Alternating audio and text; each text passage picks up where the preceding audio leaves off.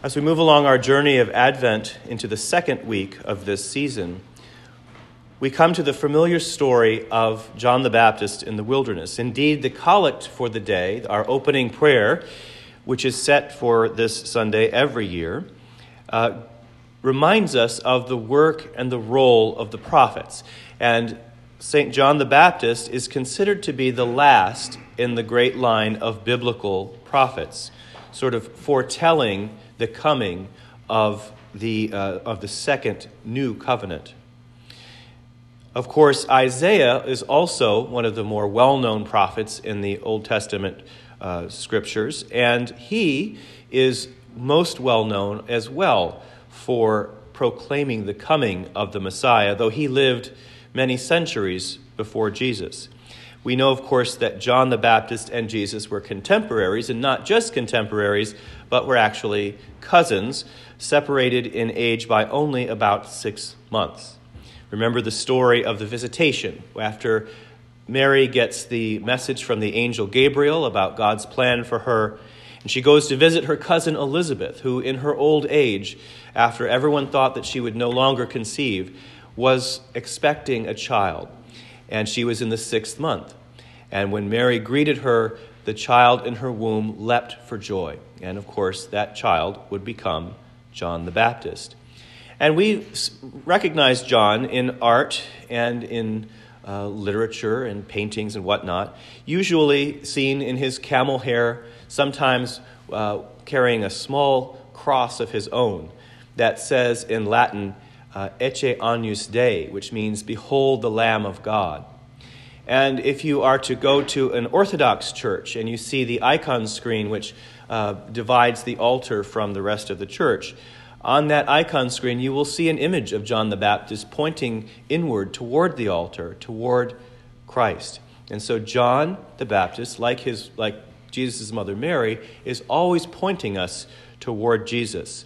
And you can see in our own church an example of this representation over here in the transept, this beautiful painting signed by Raphael. The original is in the Louvre, and it shows the Virgin Mary with 2 small children. One, of course, is her son, Jesus. The other is baby John the Baptist. And so I don't know if Mary ever babysat for John the Baptist. That's sort of up to our imaginations. But certainly he and Jesus would have been familiar with each other. We don't know how close they were growing up, because we get to the point where Jesus is baptized in the Jordan River, and there is that interchange between he and Jesus. But that, of course, is a sermon for another time. But John is out in the wilderness at the River Jordan baptizing people. And if you go there today, you will see that the Jordan River is not anything like the Hudson River or the Mississippi River or the Nile or the Amazon, any of these great mythical rivers. It's really more of a creek, and it's muddy, and there are a lot of flies, actually. And on either side, you've got pilgrimage sites. On the Israeli side, you have a lot more people who are part of package tours and pilgrimages and whatnot. And there's a big complex there. And in order to get there, you drive down a main road and then turn off and go down a much narrower road past what looks like a medieval fortress and some military installations. And then you pass through, on either side, active minefields where they're still sweeping for landmines, and then finally get to the site where you can unload and go down to the river.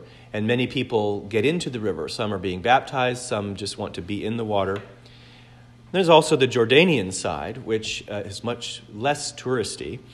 And in fact, the king of Jordan has given land all along the ridge above the river to different churches of different nations to build shrines there. And so it's a very beautiful site and a place people have been going since at least the Middle Ages on pilgrimage.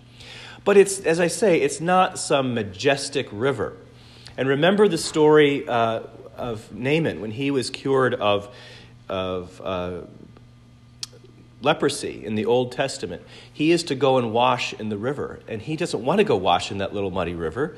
He says, well, aren't these other rivers much greater and grander and cleaner, and shouldn't I just go there? And the servant says, he's asked very little of you, the man of God, the prophet.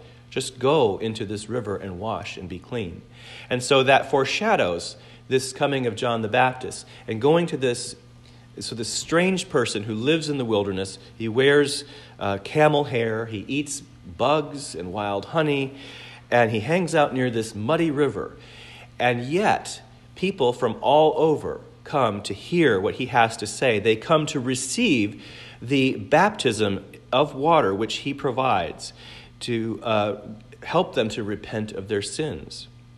And so this image of John the Baptist in Advent is very appropriate at this particular time. Because remember, last week the opening scripture for Advent was Jesus himself talking about the final coming of God, and how no one knows the time or the hour, not even the Son, but only the Father. And so stay awake and be alert for the coming of God. And so that plays into the Advent theme, and then we follow through with the second of the last four things that Advent represents, the second being judgment.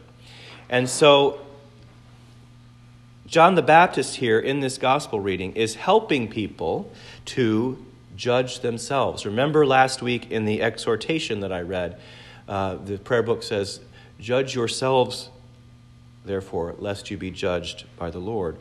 And so this judgment, I don't think, is a sort of condemning judgment. It's a sort of self-searching, self-awareness kind of judgment.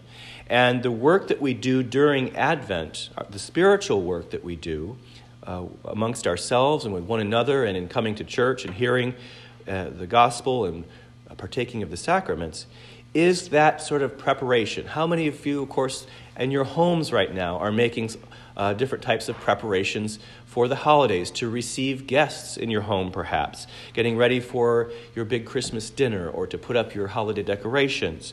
Whatever it is that you're doing, you're making preparations in your external environment. Well, this is what we're doing here and now in church. We're making preparations to receive the greatest guest internally, in our minds, in our hearts, and in our souls. And so we look to this example of St. John the Baptist and the other prophets throughout Holy Scriptures, and especially this time of year to Isaiah. And we look to their voice crying out in the wilderness, "Prepare the way of the Lord." That Isaiah said those words, but the person he was talking about was John the Baptist. And so John literally is a voice in the wilderness crying out, telling people to repent and to get their lives in order, make the pathway straight for God. In other words, make it so that God can come to you. And when God does come to you, you can receive him. Pay attention today in the Eucharistic canon to the words of what is called the proper preface.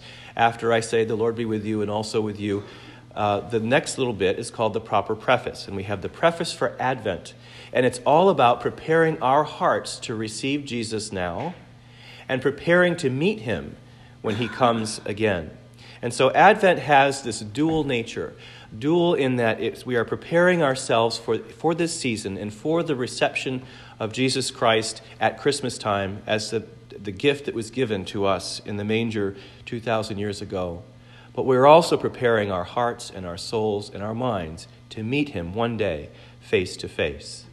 In the name of the Father, and of the Son, and of the Holy Spirit. Amen.